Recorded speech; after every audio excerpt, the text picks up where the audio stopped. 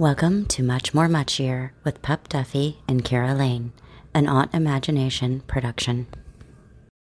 Guys, I am here with Jesse Crosson. We're going to be talking a little bit about his experience as an incarcerated person and also the good works that he is doing since your release.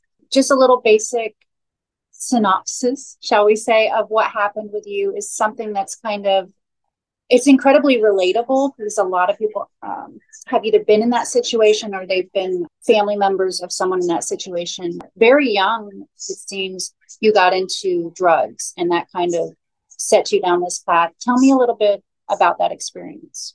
Sure. So, like a lot of kids, I didn't have the coping tools and skills that I needed to deal with stress and trauma and challenges in my life. So as soon as I found the opportunity to run away from it or kind of numb that pain or numb those issues, that's what I did. And that led from, smoking pot and then drinking to then cocaine, which really became the supercharger, because no longer was I just kind of like casually or passively running from these things. All of a sudden I was just full steam into the night and completely crazy. Within 3 months, I went from, taking a year off before college, thinking about the future to just completely crazy. I committed a robbery as we were trying to get money for more. I also committed a non-fatal shooting where there was an argument that led to a meeting and, testosterone and cocaine and alcohol all combined, which is a terrible combination. And I'm incredibly thankful that I didn't take anybody's life that day. I was arrested. I was incarcerated. I pleaded guilty to the crimes that I committed. And this day of sentencing, it called for from 8 to 13 years. My sentencing guidelines were modified. They became 10 to 16 years, and I was sentenced to serve 32 years in prison. So the judge went and basically doubled the high point of the guidelines, and that was the point at which I realized.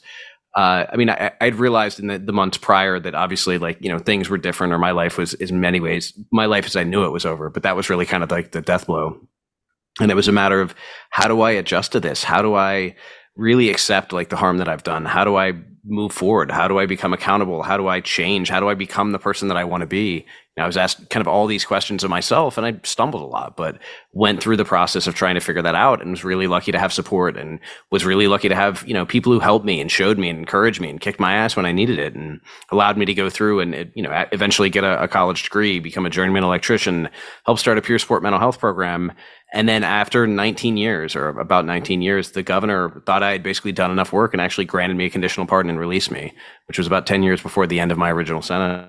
So I went from being incarcerated, having that been the only life I knew as an adult, because I've committed my crimes just after my 18th birthday, to being cast out into the world with an hour and a half's notice and trying to find my way to exist and be an adult and interact with other people. And it was bizarre and it was overwhelming. And that really has kind of guided and motivated the work that I've done since, because I remember that experience, because it was such a struggle for me. And I'd spent all those years preparing and getting an education and in therapy and reading self-help books. So I was thinking, if this is this overwhelming, this difficult for me, I can't imagine how it is for someone who doesn't have the resources and doesn't have the support. And I wanted to work to try to create that. Absolutely. Is that a situation where it was, and I don't know if this is the Hollywood makeup, but time off for good behavior kind of thing, because you showed that you were growing or rising above who you were. Do you think that had a lot to do with the pardon? In Virginia, we have what's called ESC, or earned sentence credit, which means you can earn 4.5 days a month of good time, which means on that 32 years, I would have had to do about 28 years. That's if I, stayed out of trouble, did everything right. Now, we don't have parole. Parole was abolished in 1995. So the only chance for someone who has an excessive sentence or a long sentence to have it refused is it's an executive pardon from the governor. And I just happened to kind of come in at a perfect time where I had applied. I had never applied before that, because lots of guys were like, oh, you have to put in for it every couple of years. But to me, I had to do the original high point of my guidelines, which was 16 or 16 and a half years.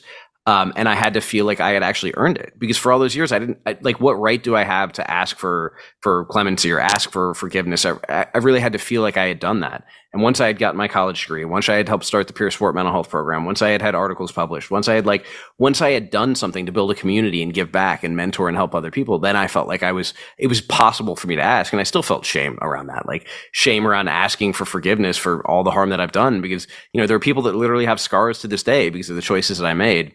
And so it was very difficult for me to do. But it was then a perfect storm of the governor, being embroiled in a political scandal, where his response, rather than to kind of run away or resign, was all right, well, let's actually look at some of the issues. Let's take a deep dive. And he, as governor, pardoned more people than every other governor in Virginia combined.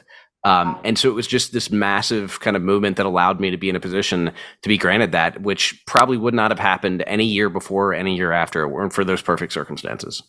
In your biography, you mentioned that going to jail kind of, you breathed a sigh of relief. It was, I don't want to say it was the best thing that could have happened to you, but it did seem like, I mean, you got clean, obviously, because you can't really theoretically. There are plenty of drugs in prison, unfortunately. Yeah, I was going to say theoretically you can get clean, but sometimes with addicts, you said so many things that like just hit home. With addicts, they can't get clean without, maybe getting locked up. They can't do it. Or people that do drugs to, like you said, to numb the trauma or to, bury the trauma.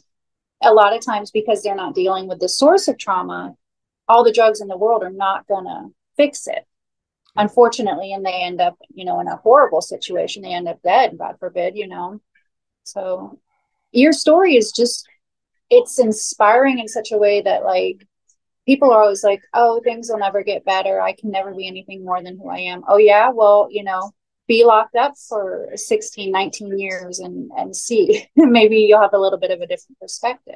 And also you went from thinking I'm going to be what? Let me do math. I'm going to be 40 or 50. Would have been 45. 45. There we go. I'm not good with math. Okay. But you went from thinking I'm going to be almost, I'm going to be way middle-aged when I get out. I'm going to be, what am I going to do? What am I going to work as? Who am I going to be? All of my friends are going to be married and having kids, to being relatively young when you get out and you're like, oh, hello world. So were you ready? Were you shocked? Were you like, I don't even know who to call kind of things? Yeah, a lot of that. And I had done everything from educate myself academically to read parenting books to, again, self-help books and meditation and therapy, and to try to prepare. And because I wanted to have as many options. Like the best advice, or one of the best pieces of advice anybody's ever given me, is that every choice we make either creates more or fewer options for us. And that options are really kind of the building blocks of life. And so I did everything I could. I worked, white collar jobs and blue collar jobs. I worked in the factory. I did maintenance. I worked in the law library. I did everything I could to try to prepare myself. And still, on a number of occasions in the first couple months, I was laying on the floor in the fetal position, just crying and not knowing why. I was struggling in the relationship I was in. I was struggling with the people around me. I was struggling with choice paralysis, going into a store or into and just not being able to make a choice because I hadn't had to do that for the longest time. And I didn't have the resources. I didn't have the practice. And yeah, not knowing who to call, like I did have support. I was incredibly fortunate to have a home that I could go to. And I lived there for a month until somebody else in the community was like, hey, I love your story. I want you to have a second chance. Let's get you moved into town where you can be closer to, your work and your resources. And I just had an incredible turn of kind of like good luck and good fortune and good people that allowed me to be where I am today. But I can't tell you how rare that is. The vast majority of the people that I talk to struggle from day one and don't have that support or don't have those opportunities or those resources. And it's incredibly frustrating to watch somebody who's just as deserving as I am not get that chance or not get that break. And something you mentioned with your Second Chancer Foundation is, I forget what this percentage is, but a number of people that are released, they go back in.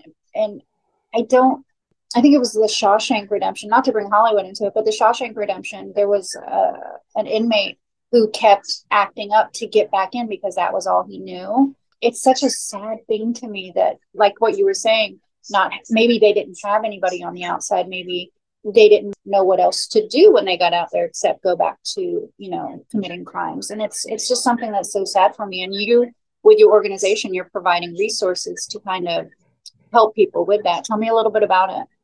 Sure. And by the way, as an aside, people always ask me about Shawshank. It is, I don't know where Stephen King got the idea to write, but it is the best, most realistic prison movie I've ever seen. Not necessarily the details of what it is, but capturing the hopelessness and the small battles and the repetitions and it's just incredibly on point. So we've done a couple different iterations with Second Chancer Foundation. We had a local community member who had come across my social media and said, hey, I love what you're doing. I was in the 5th or 6th round of interviews for this big national nonprofit. And they said, hey, if you go work for them, it's just going to waste your time and waste your talents. They're one of those groups that raises all this money and it takes them years to do anything. Don't. I believe in you enough that we're going to give you some seed funding. We want you to get started. So we've done reentry programs through the city and in partnership with the university. We've done work in the juvenile. We've done work kind of all around. And what we identified as we went through a population of formerly incarcerated people who found success is every single one of them had some sort of mentor or some sort of teacher who helped guide them in their new life. And so we said, okay, well, I have that. I have a number of mentors who've been incredibly valuable in my life. So how do we create that for other people? So what we did, I actually just got a demo of it yesterday, and I'm really excited. We built a mentor platform, so an online platform that can interface with physical mail. People can write letters; it'll be scanned and processed. It can interface with SMS. It can interface with prison email systems if they have a for-profit email system, and we can connect people with mentors on the outside. We've got an automated process that will help train and educate the mentors so they have a better understanding of what role they really need to play, what resources they need to have, how they can connect this individual.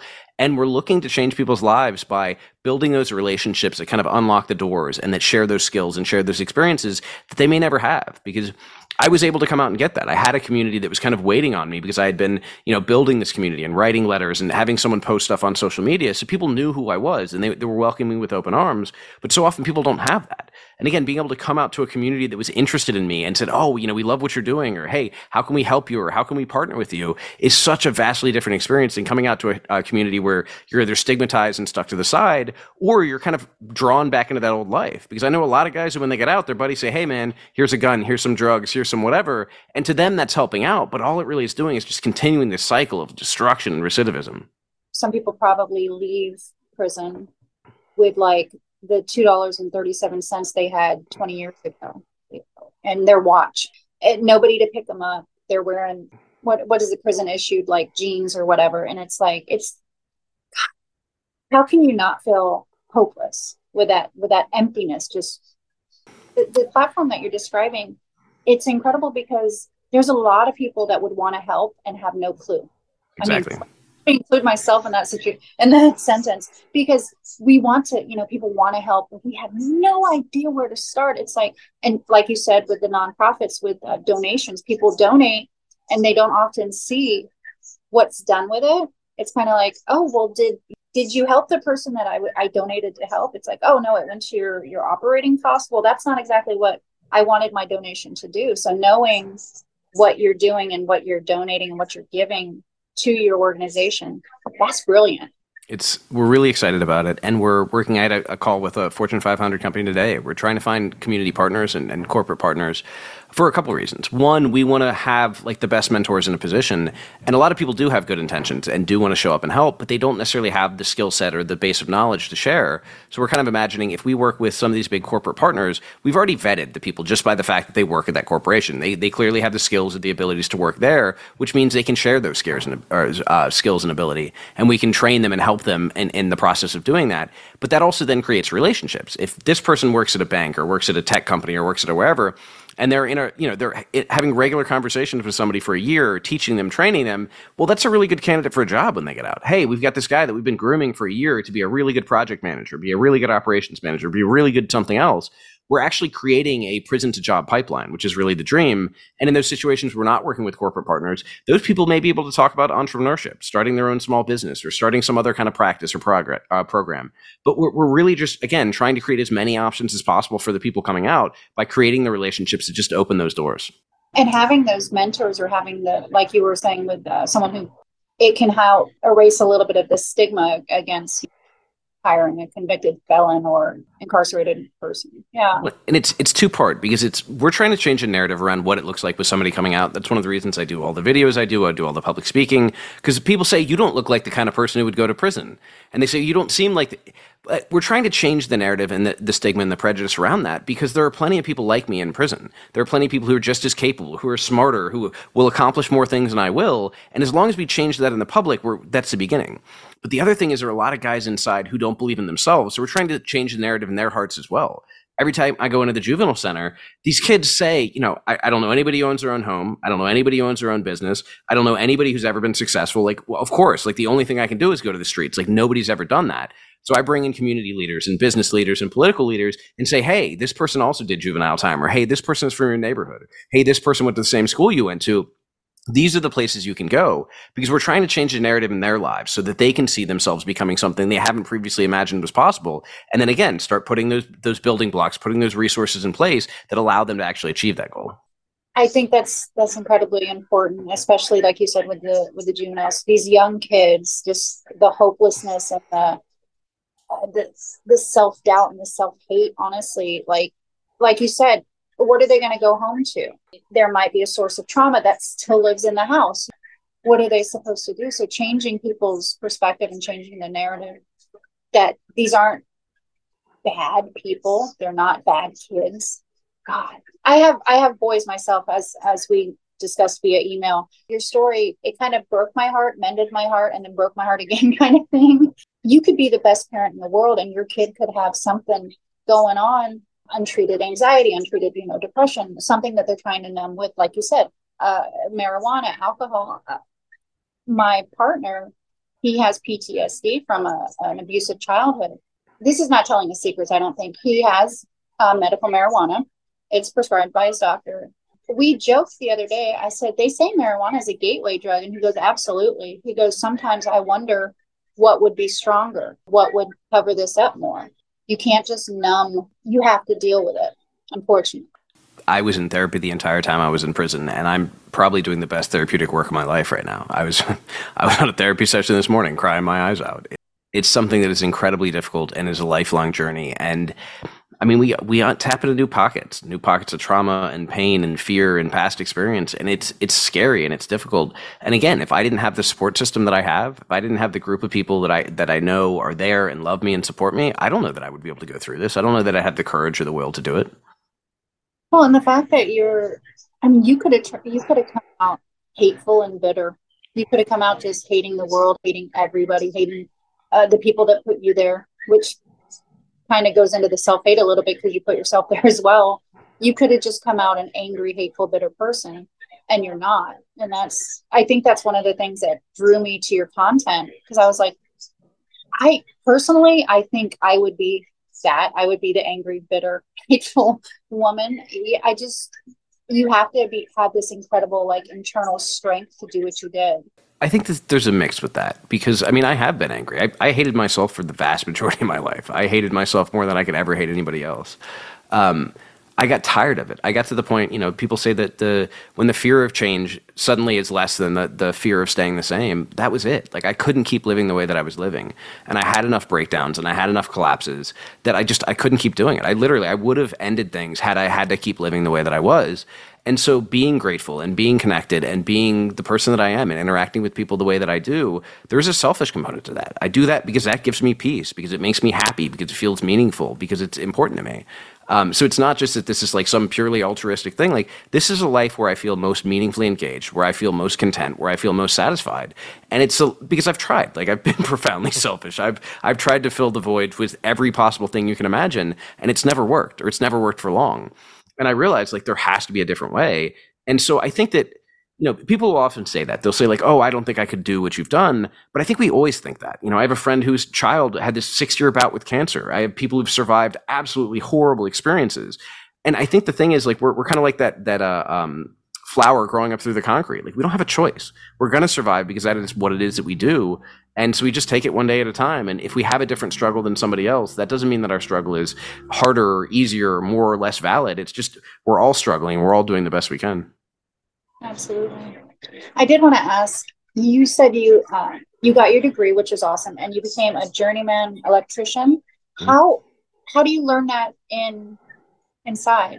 Does not have a higher education program. Like, I had to do that through a higher university, which was all paid out of pocket, which was kind of a disaster. But after 15 years, I got that. They do have vocational training programs, which are really important. And the vocational teacher I had was by far the best employee, individual advocate I've ever met in the Department of Corrections. He's amazing. I actually talked to him recently. He's finally at headquarters. They were like, hey, we need to put you in charge of this stuff because you're doing amazing work.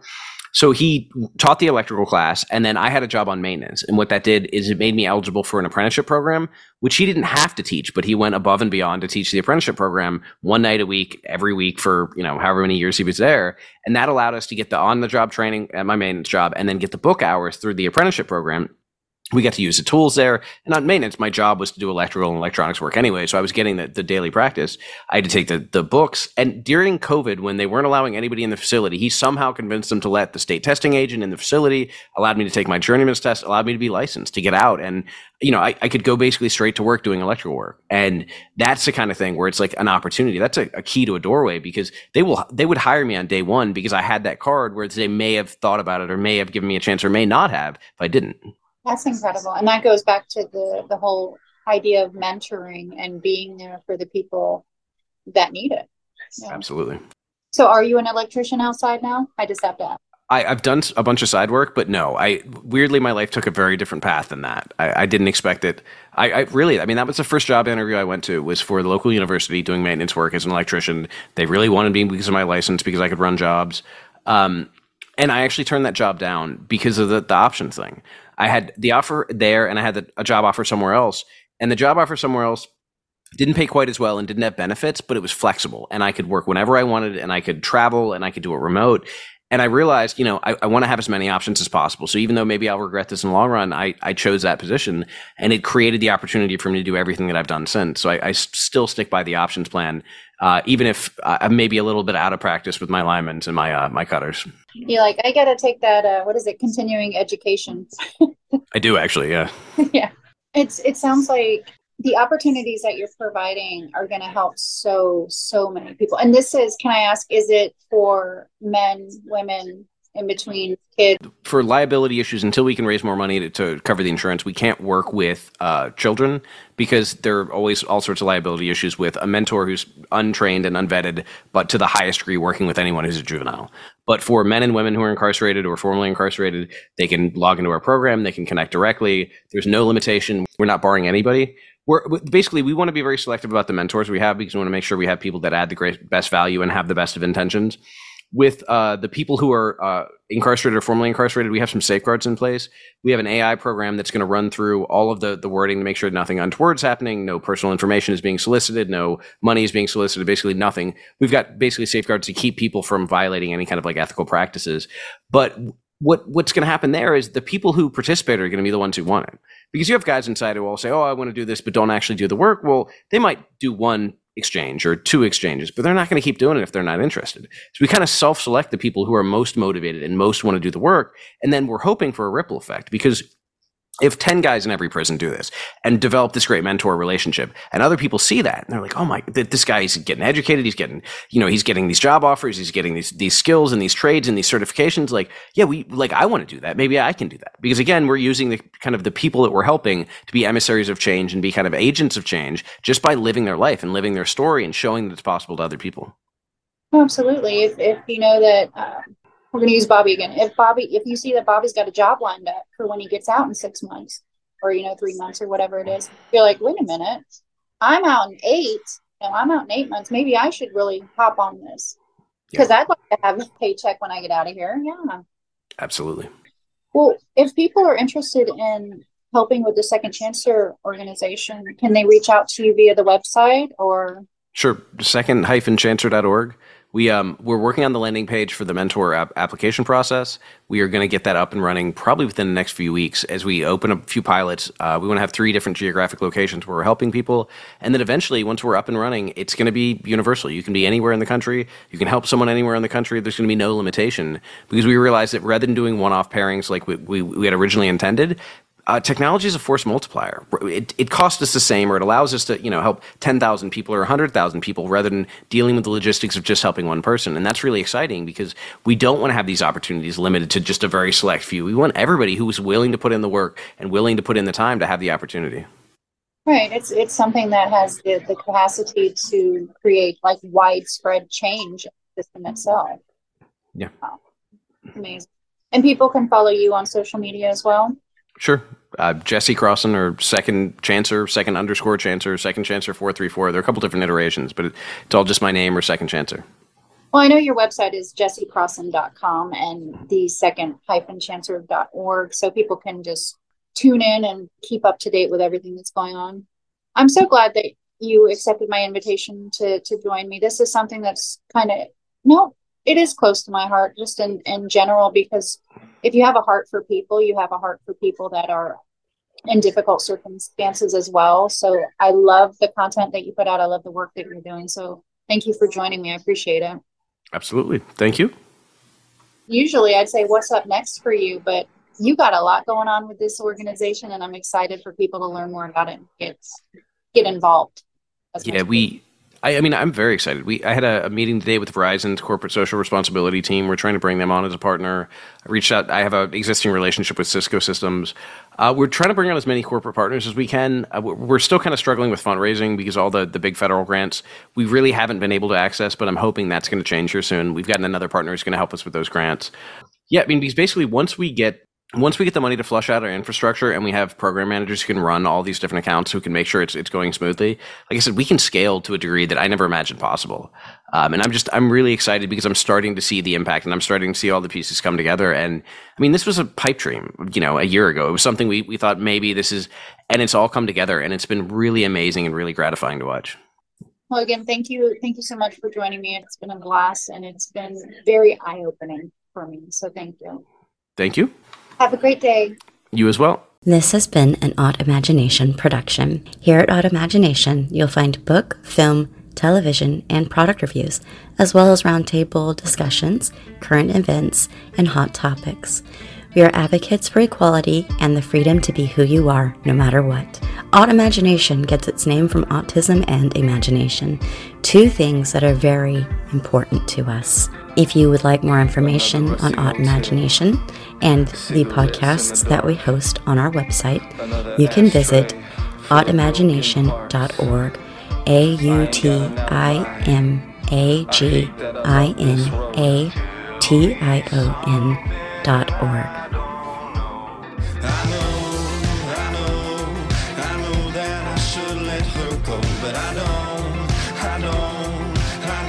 To be in control. I ain't lying, I can see I'm killing her and it's killing me. Tell me something I don't know. She knows the poison pulling me. She knows all about the drug. I plagiarize all my apologies and they still want enough. I know that I should let her go, but I don't seem to be in control. I ain't blind, I can see I'm killing her and it's killing me. Tell me something I don't know.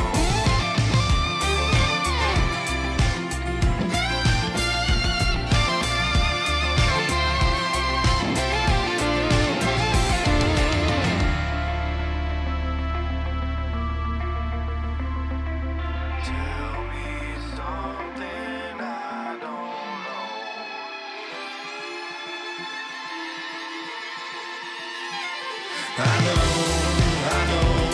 I know that I should let her go, but I don't seem to be in control.